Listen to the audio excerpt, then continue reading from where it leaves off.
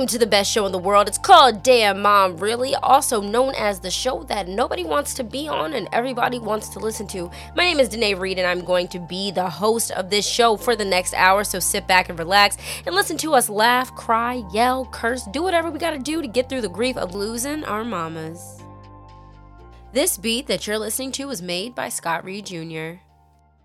What's up, everybody? It's your girl, Danae, back with my podcast, Damn Mom, really the podcast that nobody wants to be on and everybody wants to listen to. As always, I have a great guest here with me today. She's here to talk about her grandmother, and I'm just super excited to have her here to hear her story. We met super randomly at a clothing swap event like a couple months ago, and now she's here on my podcast. So Alana, what's up? Say hello to the people and let everybody know why you're here. Hey, how's it going? I'm so glad to be here. I loved meeting you. It was a very random act of God, we'll say. Destiny. But yeah, I'm here. I'm here to talk about my grandmother, who was very near and dear to me very much. I attribute a lot of who I am to her, and I hope I can carry that spirit with me, make her proud. And, she was just a force to be reckoned with. Of course. So, before we got on this chat, it's not really a chat. I don't know, a video call. I don't know what this is. We're going to call it a conversation.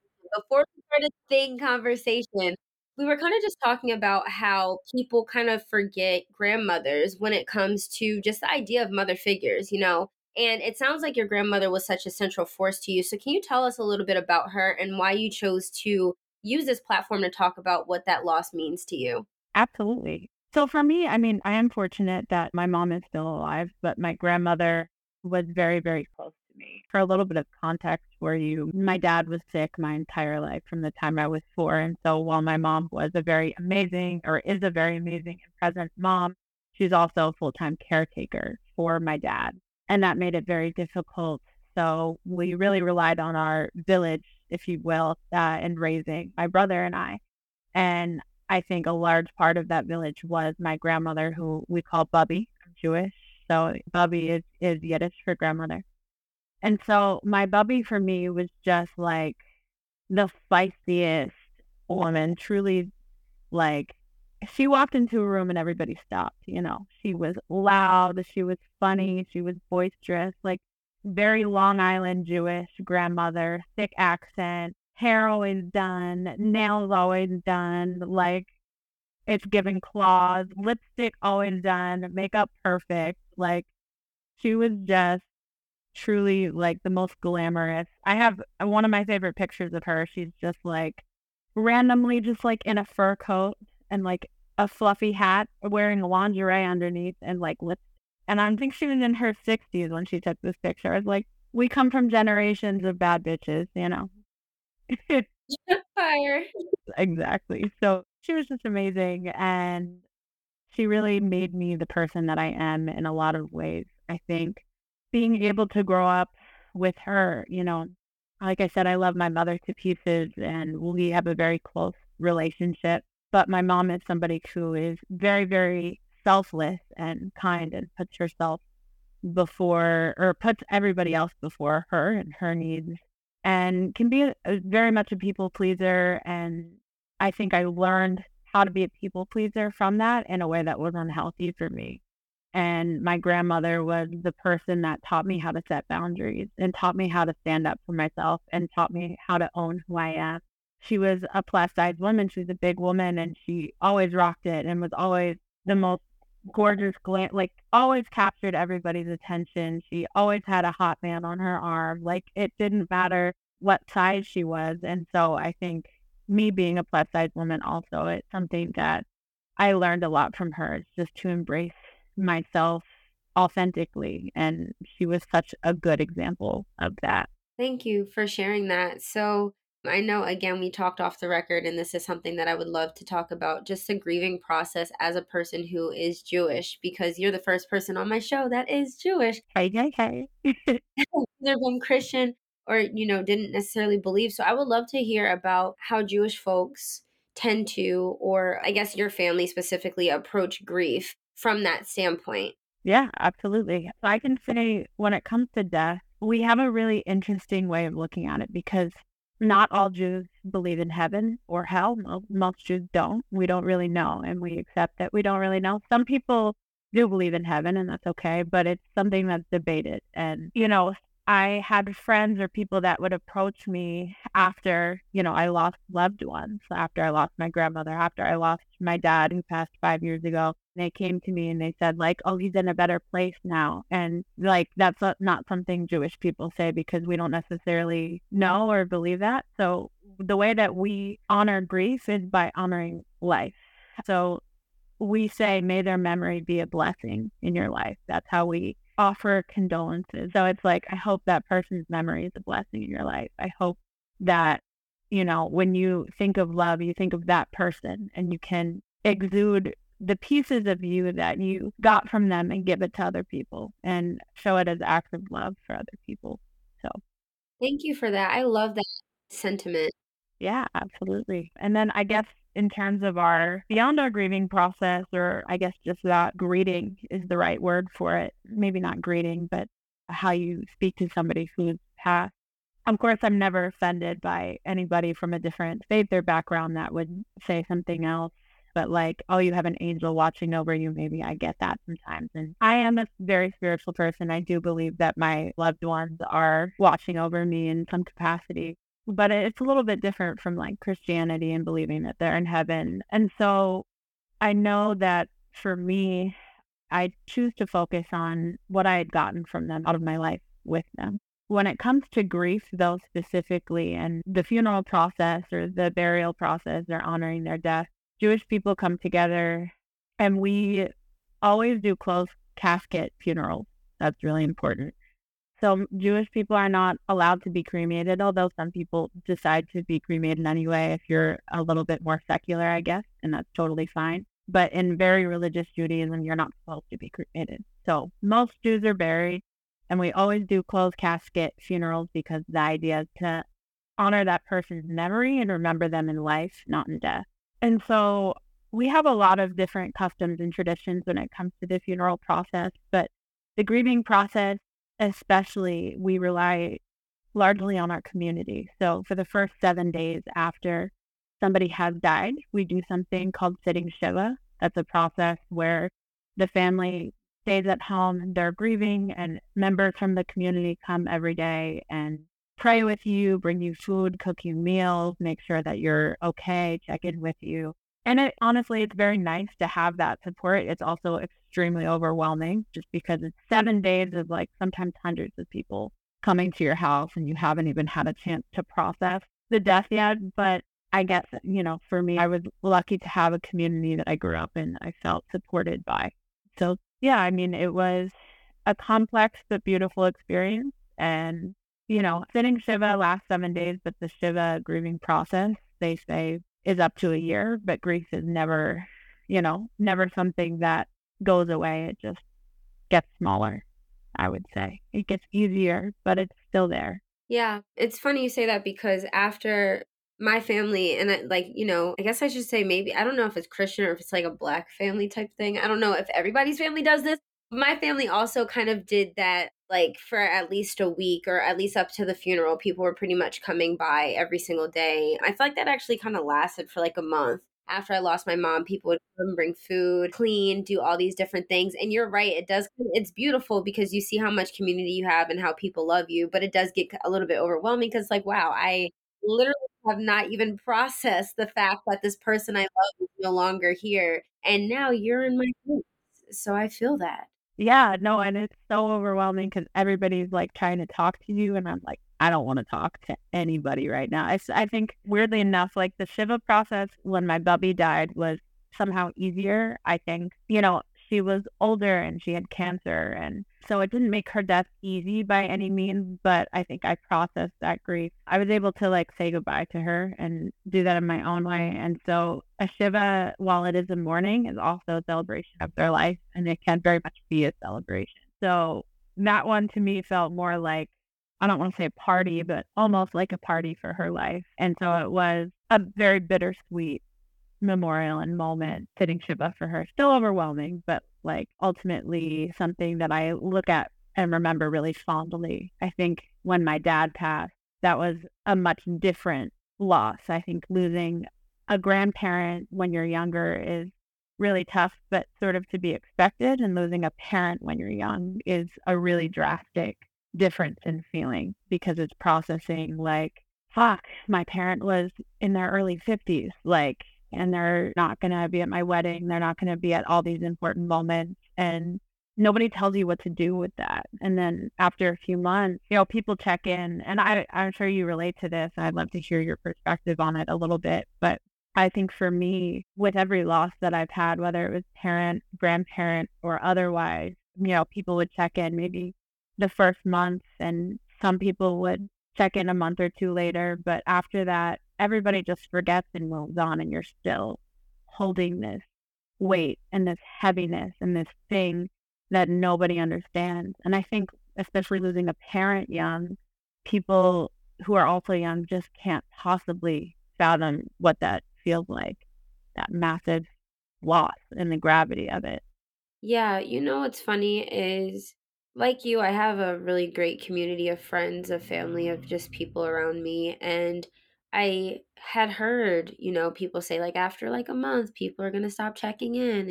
And it's interesting because that is kind of true. But it's such an interesting thing because I think that my friends tend to ask me if I'm doing okay without asking. They reach out without kind of saying. And I remember recently I had a conversation with a friend, and I'm like, and he's probably like the closest friend that I have. And I was having a moment, and I was like, you never ask me how I'm feeling. And he was like, I ask you how you're doing all the time. And I'm like, no, but you never ask me how I'm feeling about my mom. Why? And his response was, oh, I just want to make things as normal as possible. And I think that that's a lot of people's disposition. They want to make things as normal as possible. But for anybody who's listening, at least, and I'm not speaking for Alana, but I'm speaking for myself. And I'm so happy you brought this up because for me, it's like my life isn't normal and I don't want to treat it that way. I like to talk about my mom. Like, I talk about my mom on social media. I have a whole podcast dedicated to my mom and understanding grief and understanding, helping other people do the same thing. And it's just like, you don't need to try to make me feel normal. I want to talk about it. I want to ask. I want to be asked. That's just my little swung. I completely agree. I think, it's tough because, like I said, it feels like the world moves on and you're just stuck with it. And people that haven't gone through it can't possibly understand. And so they want to support you in the best way that they maybe know how or think that they can. But a lot of the time they just kind of feel awkward and maybe don't want to bring it up. But I think checking in on your friends and be like, how are you feeling? Especially around holidays, around birthdays, like big events, I think that's the best time to really be like, hey, I know this is a tough time. Like, do you need anything? How you feeling? You want to talk about it? I'm here. Like, even just that extra thought of support, it means a lot. So I agree with you 100%. So I'm going to ask you a question that's pretty personal. And if you decide you don't want to go there, that's fine. But if you do, that's fine too. So, my mom is a person who is extremely full of life, very charismatic, very beautiful, and just all around amazing. And accepting her, I've talked about this before on the podcast. I don't know if you know this, Alana, but I lost my mom in a car accident. And so, losing my mom in such a catastrophic way when I feel like she deserved so much better than that has been really tough for me moving forward. I wanted to know from your perspective, as somebody who has a grandmother who sounds just so ferociously about life and full of life and taking so much charge. How did you feel to hear that she succumbed to something like cancer? Like, was that a weird moment for you? I mean, it was definitely difficult. She had been battling for a while. And so it wasn't, I can't say it was too much of a surprise in the sense of like, there were times I would joke and we would all joke in my family because she was truly like the spiciest, loudest woman. And I was just like, nah, she's going to outlive me. Like, we'll be fine. I'm not worried about it. But yeah, I mean, it was tough, but it wasn't something that was unexpected, like how you lost your mom, something like a tragic accident or anything like that. So I think in that sense, I was able to get a little bit of closure. And because I knew when she was deteriorating, I had a moment, I would say the day before she passed, she was no longer responsive and just, kind of in a comatose state. And her sister and her niece were driving down from New York because I grew up in Delaware, but all of my family is from New York. And I just had a moment where, I had this gut feeling. I'm like, it's not going to be a long time. I don't know if it was some sort of divine intervention or what, but I was like, something's telling me to go say my piece and have an alone moment with her. And I remember getting in my car. She died in my senior year of high school. So I had a bright yellow Beetle. I got in my bright yellow Beetle. I drove right to the hospital and I went and I sat with her and I just said anything I needed to say. And I remember telling her, I was like, Bubby, your sister and your niece are coming to see you and they're going to be here tonight. And if you can hold on until then so they can say goodbye, do that. But then once you have that moment, you can pass and you don't have to hold on anymore. It's okay. I remember they came and they saw her that night and she died the next morning. And it just something in that, like, it was a hard moment, but it was so important that I was able to have that with her. And I think she was that kind of feisty woman where I think she would have kept fighting for a long time if somebody hadn't told her, like, hey, we're going to be okay. Like I said, I was grateful that I was able to have that closure with her. And while it was still very difficult, I think that having that moment was ultimately a hard but positive thing for me. Yeah. Do you think that just knowing who she was before her illness to the point that she got to right before she passed, do you think that that is what encouraged your bravery to have that conversation with her that day? Because that's such a heavy conversation to have at 17, 18 years old as a senior in high school. Absolutely. Yeah. I think just seeing her deteriorate, seeing her struggle and knowing that like she was not the woman that I grew up with anymore. Like in that moment, she was truly this shell of this person that I loved so deeply. And I just knew like it wasn't going to serve her to keep trying to fight because unfortunately, like it probably wasn't going to get better from there. It definitely wasn't going to get better from there. And we knew that. But I knew that it was just a moment I really needed to have with her in the sense of, like I said, because she was so feisty, I really think she would have kept trying to fight in there for a little bit longer. Somebody didn't say, you're good. Like, we're fine. Get out of here. We're good. Yeah, yeah. Thank you for sharing that. So, my standpoint, I'm not Christian, but I was raised in a Christian family and I celebrate Christmas. I pretty much do everything except for consider myself a Christian. But I think that, for me, somebody asked me on my last episode if I found closure in losing my mom. And I'm having a hard time finding the fullness of that because of the circumstance. But having this idea that she is in heaven for me brings me some sort of closure in some regard because I know that I will see her again if I am a good person, I guess. I guess that's how heaven works. I'm like, don't quote me. I'm pretty sure that's how it works. So for you, like you're saying, and I'm kind of going back to what we were talking about earlier, but for you, you're saying like your closure is in the fact that you had a great time with her while she was here. I think in part, I think for me, so just, to go back a little bit, I was raised Jewish and quite religious, but I don't consider myself very religious anymore. So like I'm Jewish culturally and ethnically, but religiously not so much. Like I'll celebrate the holidays with my family, but I personally don't go to synagogue anymore, or there are certain values of Judaism that I still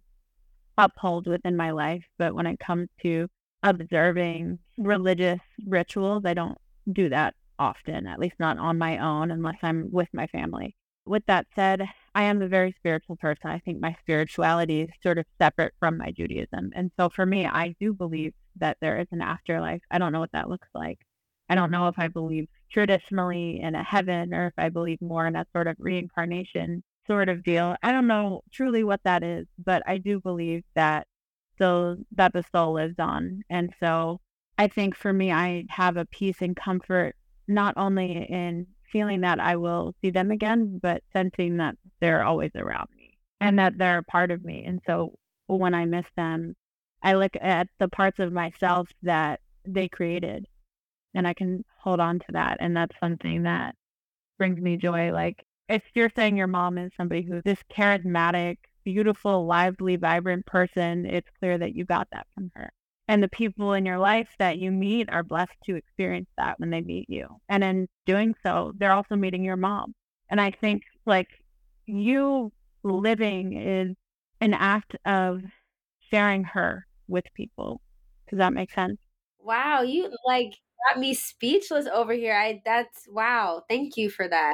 I love that approach to things and I feel like I've kind of heard people say that before, but the way you said it right now, sometimes you just need to be in a specific mindset and a specific moment and things just like hit differently. I like felt like you were speaking to people. So thank you so much for that. So I know earlier you were saying that your mom was really taking care of your dad and you lost your grandmother before you lost your father. I'm curious to know how the dynamic of your family changed once your grandmom passed. Did your mom sort of become a woman wearing multiple hats more so? Like, what was that like for you and your family? Sure. I would say my mom was kind of always wearing multiple hats, to be honest with you.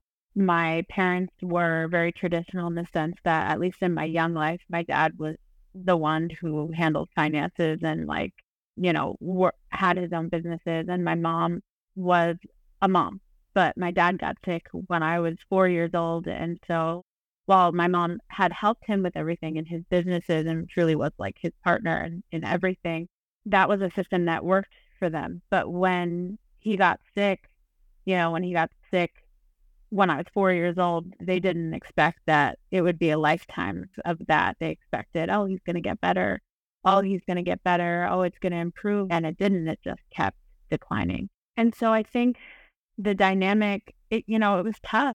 To give you a little bit more background, like, my dad was extremely ill. He was also, as a result, a narcotic addict. And so he was in and out of rehab. And that was tumultuous. And I think my grandmother, my bubby, was somebody that really helped hold us together. She was somebody, my bubby was my dad's mom. And so she was somebody who, like, would be the first person to call my dad out. And my dad was like, we loved him to pieces, but he was also scary when he was angry. Like, he was, we didn't speak up to him. We didn't do that, but my bubby sure did. And she didn't care. And she just had no problem calling him out and really, like, being there to support us through a lot of those really tough moments. So I think in losing her, it was difficult because I was navigating this relationship with my sick parent without that support. And as she got sick, my mom was also caretaking for her on top of my dad as well. There was a point where my bubby had actually moved in with us until my mom was like full-time nurse for my dad and my bubby at the same time. So while that was really difficult for my mom, it also made it so that I was the caretaker for my mother, who was the caretaker for everybody else. So it created this really strange dynamic where I sort of mommed my own mom through a lot of my life. I became her therapist and best friend. And we have this beautiful, like, best friend dynamic, but it feels, I think, more best friend dynamic than it feels like a traditional mother and daughter dynamic, which I'm not complaining about. I'm really grateful for my mother. But it definitely, I feel like, that strong, feisty woman that, like, put her foot down, that was my bubby. And losing that was difficult for me in terms of navigating that relationship with my dad, and then the loss of him as well, not having her. She was such a cheerleader for everything in life. So it was tough. Yeah, I think a lot of people who haven't experienced grief don't realize the domino effect that grief or losing somebody comes with. It's not just the loss, it's the things that come after it. It's the way that your roles change, it's the way that you talk changes, it's the way that you live changes completely. And I think that sometimes people, again, who just haven't experienced it, don't necessarily know that it's a continuation. It's not just, and that's why going back to what we were talking about earlier, I think it really is important to continue to check in because grief is different every month for me. It's different every year for me. Like when I first lost my mom, I was a girl who had just lost her mom. And now I'm a girl who's like thinking about the future and also thinking about the fact that I lost my mom. And so today, whereas maybe when I first lost my mom, for example, the first thing I thought was like, okay, well, by the time I pass, I will have lived more life without my mom than I have with her. And now I'm a little bit older and I'm like, okay, well, I'm thinking about I want to have kids and I want to get married. And so like again, the version of me that is grieving now is a lot different from who I was before. Like and the way that I grieve my mom is different than it was before. And it changes and it morphs and but no sect of that is any more or less valid than the rest of it. And so Thank you for speaking on that because again, it's something that like we can continue to go in a circle and talk about it, but it's like one of those things where if you don't know, like, and if you don't, if you're not in it, you just kind of are just not in it. Right? No, I couldn't have put it better myself. And I think the thing that really stands out to me that resonates with me that you said was, realizing that you will have lived more of your life without them than with them. And that's such a difficult thing to digest. That's such a difficult thing to digest, especially when you have such a catastrophic loss in your 20s. And, you're so young in your 20s, and your 20s are such a pivotal time. And you want that womanly, like that maternal figure in your life to be like, hey, like I'm struggling with dating and I'm struggling with my career. What did you do? And it's like, oh my God, I can't tell you how many times I've been like, I wish I could pick up the phone and call my bubby. Anytime I have a loss, anytime I have a win, I just like it's been almost 10 years since she passed. And I'm still like, God, I wish I could pick up the phone and call her and celebrate this win with her or get her support through this difficult thing or decision that I'm making because I know hearing her would make me feel better and she would offer the best advice. So not having that and knowing I'm not going to have that is difficult. But I think at the same time, we know these people that we lost and we carry the people that we lost. And so I think many parts of us know already what they would say and what they would do. And I think we can lean into that. And it's not the same. It's not the same as calling them. It's not the same as having that comfort and that conversation. But I think knowing that they had the will and strength to get through anything that they got through and the support, like how grateful I am to have had experienced love like that in my life. I'm so grateful to have such beautiful love in my life that it made it so difficult to leave. And so, I think just carrying that with me and knowing, I'm not going to have this these people in my life that I loved so much, and I'm not my kids aren't going to get to meet them, and my spouse isn't going to get to meet them, and those are really difficult pills to swallow. But that's part of grief. That's the part. It's all very large, difficult part of the grieving process. And like I said, I think that we let them live on through us, through the stories we tell, and through those parts of ourselves that are them. Right, right. So it's been almost 10 years, or it's been around 10 years since your grandmother has passed. How is grief different for you from when it first happened to now? That's a good question. It's changed, of course. It's changed, I think, in a lot of ways, it's gotten easier. It's not that direct in your face. Like, I still miss her every day, of course. I still have a moment pretty much every day where I think about her and, would just like love to talk to her, get a hug from her. But I think it becomes more manageable in coping. I think, I don't know if you've ever heard the ball in a box analogy for grief. So the idea of, it's the ball strength, but the grief is still there. It can be triggered. And I think it's such a great analogy because it is always there and the ball will continue to get smaller, but the grief never gets smaller. So when it is triggered, it's just as painful. But I think in grieving her, I think I have to grieve her through all stages of my life because there's always going to be milestones that you're going to hit. And she's unfortunately still not going to be there. And so that's always going to be difficult. That's never going to be easier. And while we have other love and support in our life, and I think that makes it helpful and it allows us to get through that, it's never going to be the same. And so as I'm, making strides in my career or I move or entering new relationships or whatever the case may be in my future, she's not going to be able to be there as that cheerleader for me, and she was through my whole childhood. And I'm sure that that's something that you can definitely relate to because that loss is very real and the grief changes as you change. Yeah, so much. I definitely do. Like, even in the midst of sitting here talking to you, I'm like, damn, how am I sitting here talking about this? And like, it's in relation to my mom. Like, I have those moments a lot. So I feel like I'll continue. It doesn't feel real. Yeah. Oh my God, it doesn't. And that's kind of leading to my next question, which is, did the 10 years go by quickly?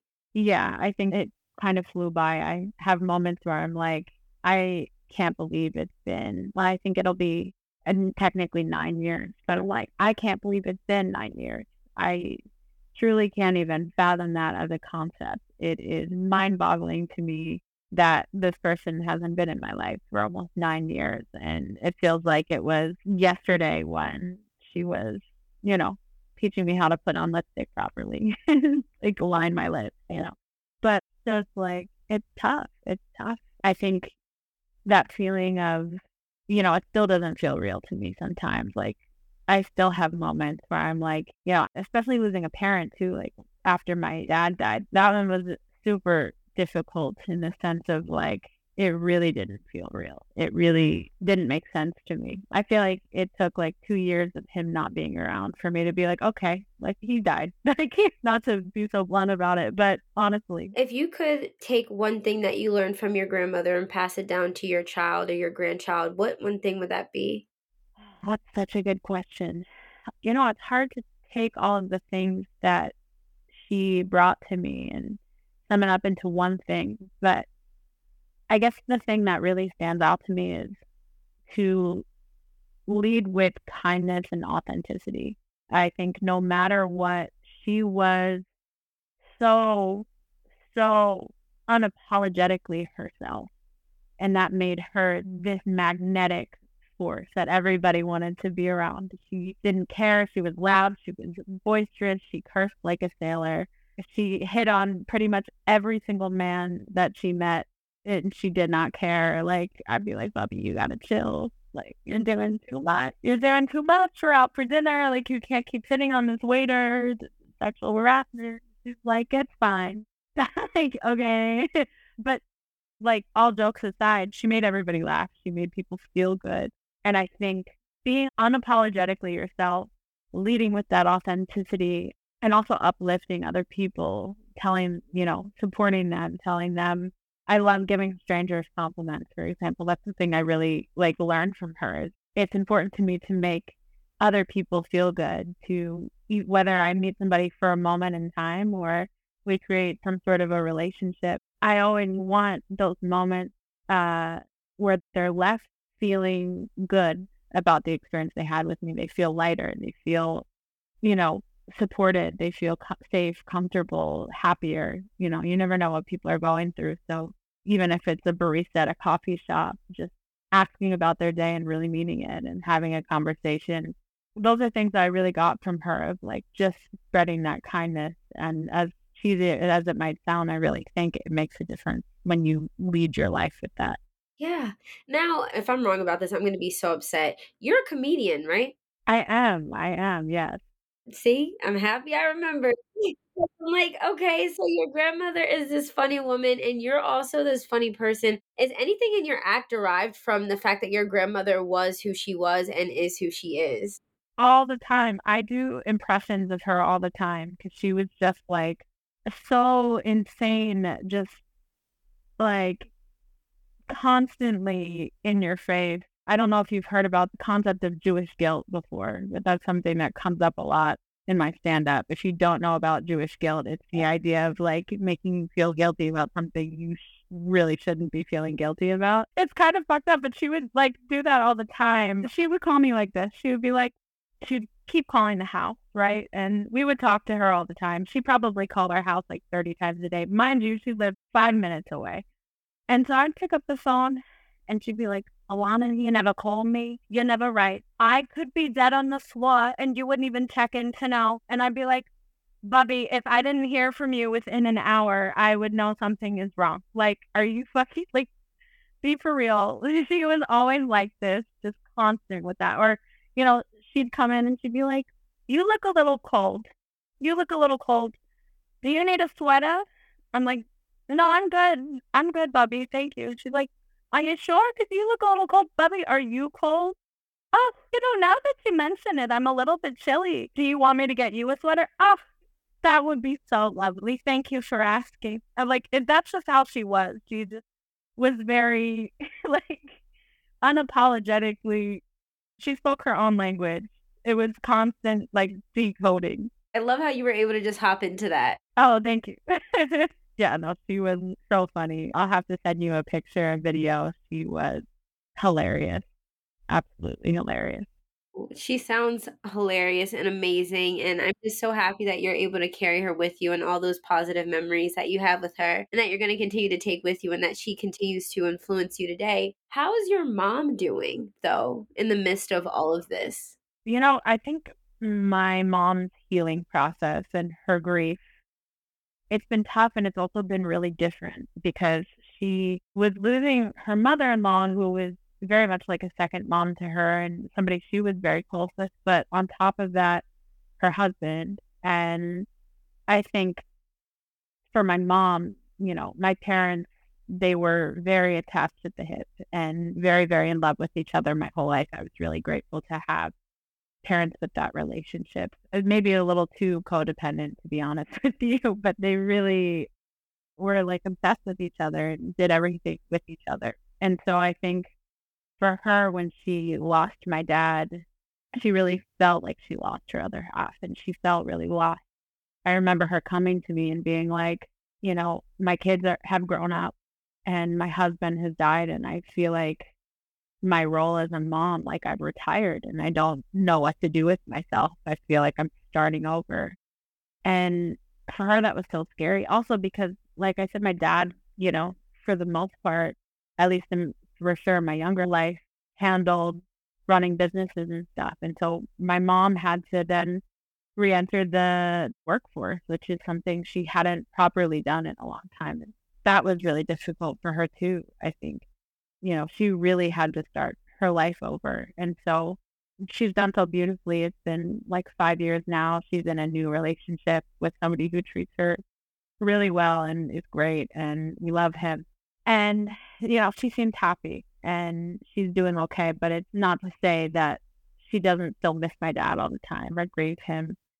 She absolutely does. But I think, it's definitely been a process for her. I think in many ways, like when I lost my dad, I was 20 years old and just starting my life, just finishing college, just entering, looking for a job. And my mom, in many ways, had to start from the same place that I was. And that was something really interesting and really unique that we kind of bonded over and were able to support each other through and still do. Well, yes, I'm so happy that everybody's healing, everybody's doing good and on the up and up. Mama is out here and dating and thriving. Living. Alana, this has been such a lovely conversation. Thank you so much for opening up my worldview in regards to so many things. We talked about, losing a grandmother. We talked about parents. We talked about so much, and I really appreciate, I mean, even like learning about how Jewish people grieve or tend to grieve, I just think that this has been such a fruitful conversation and I'm so grateful for you. But before I let you go, is there anything else that you wanted to touch on that we did not get to touch on or anything that you want to say before we say goodbye? Mm, I feel like we covered pretty much everything that, we needed to cover, but I think I just want to reiterate, the idea that your mom would be really proud of all that you're doing to honor her and heal through this because I know it's really difficult. And I know I never got to meet your mom and I unfortunately never will, but I do feel that I've met her through you. And some of these best parts of you are undoubtedly her speaking through you. And so I'm so grateful to her and to you for this conversation and having that experience. Wow, thank you so much. Alana, can I just say before I let you go, I love when I get to the end of an episode and the person is like, we covered everything. I'm like, boom, got it. We did it. We did the thing. And, and I know you're also very proud of you too. But without further ado, I want to thank you so much for coming on. Damn, Mom, really? The podcast that nobody wants to be on and everybody wants to listen to. And I also want to thank you guys for listening to an episode. You guys are always here, always listening, and I appreciate it so much. I will see you guys in 10 days.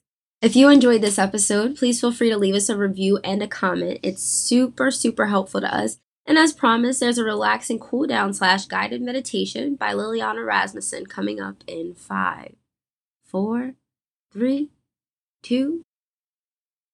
Welcome to this guided meditation session to create a safe place for you. Chronic pain can be very hard to handle, but many times when we create a mental image of our suffering, we tend to aggravate this pain, thus increasing it.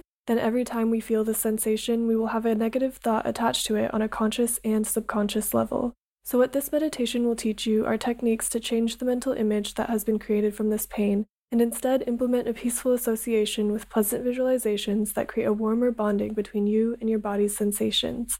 This allows you to accept and allow instead of fight and push away. Make sure you're in a very comfortable position. Sit down or lay down if that feels good for you, however you need to position yourself so that none of your muscles are activated or tense. Every part of your body can rest and feel completely relaxed during this meditation.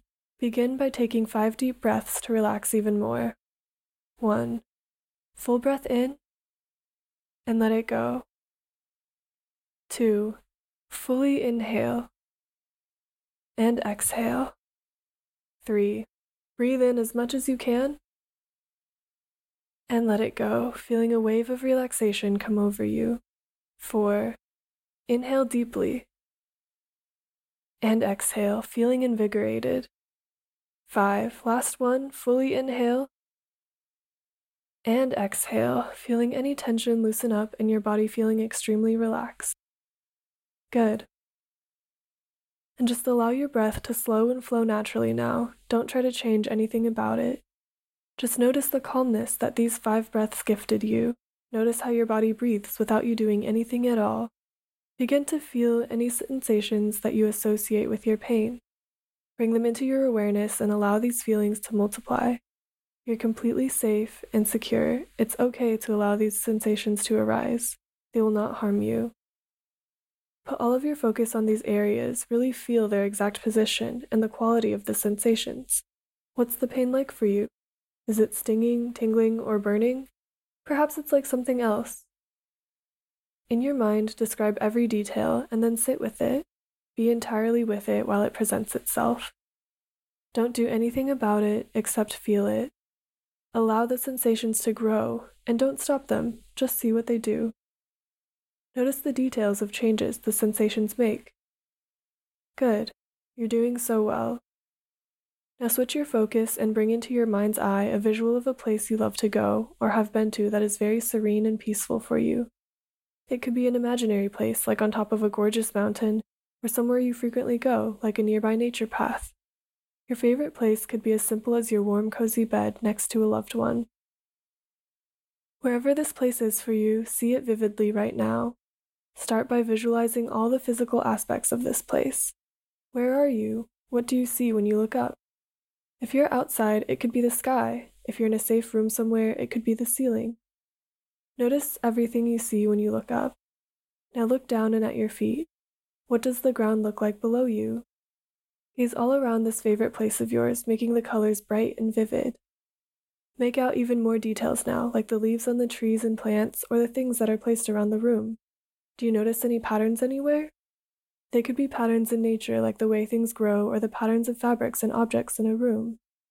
Notice every pattern you can find in great detail. The more details you can imagine, the better. How dark or light out is it? What time of the day do you think it is? And make a judgment about the placement of the sun in the sky. Which way is the light of the sun coming into your imagination? Look at all of the beautiful things that make this place so enjoyable for you. Use your visual creativity of this place for the next several moments. Nice. Now you are going to bring about the sensations this beautiful spot offers. Start by tapping your feet on the ground. Is the surface hard or soft? Feel the ground below you here with your feet, noticing anything you can about it. Become aware of the temperature in this place. Is it cool or warm or hot? Is there a breeze blowing, or is the air calm and still? Can you feel the sun on your skin? Sit with these sensations for a few moments and enjoy them. Are there any smells here? If you're imagining the beach, maybe you can smell the salty air, or if you're in a forest, the smell of nature. Just notice how your sense of smell can create sensations of aromas for you when you put your mind to it. What about sounds? Bring fully into this experience any sounds that surround you here. Perhaps you hear a loved one nearby. Perhaps you're alone and you can hear the sounds that nature creates for you. Vividly hear any sounds in this experience. Sit with these senses activated for a few moments and begin to interact with your environment. Great. To relax even further, become aware of what you're doing here. Are you sitting down and relaxing or walking around and exploring? Are you doing exactly what you love and want to do? See yourself being completely relaxed and happy here. There's no need to do anything here but relax and enjoy it. Be assured that this place is always here for you to keep you safe if you need to flee from pain. Take another slow and deep breath in, and as you exhale, you feel at complete peace with yourself and all the sensations in your body. As I speak these words to you, you are changing the mental images associated with your pain. Whenever you feel overwhelmed by the sensations in your body, repeat this exercise to accept the pain and change the thoughts associated with it. When you use this technique, you will stop the pain from becoming aggravated and growing stronger. When you vividly visualize a safe and peaceful place in moments of distress, you are slowing down your pulse and blood pressure, creating a peaceful and strong connection to your body and mind. Allow yourself to slowly become aware of your surroundings, and whenever you're ready, open your eyes, ready to go about your day peacefully.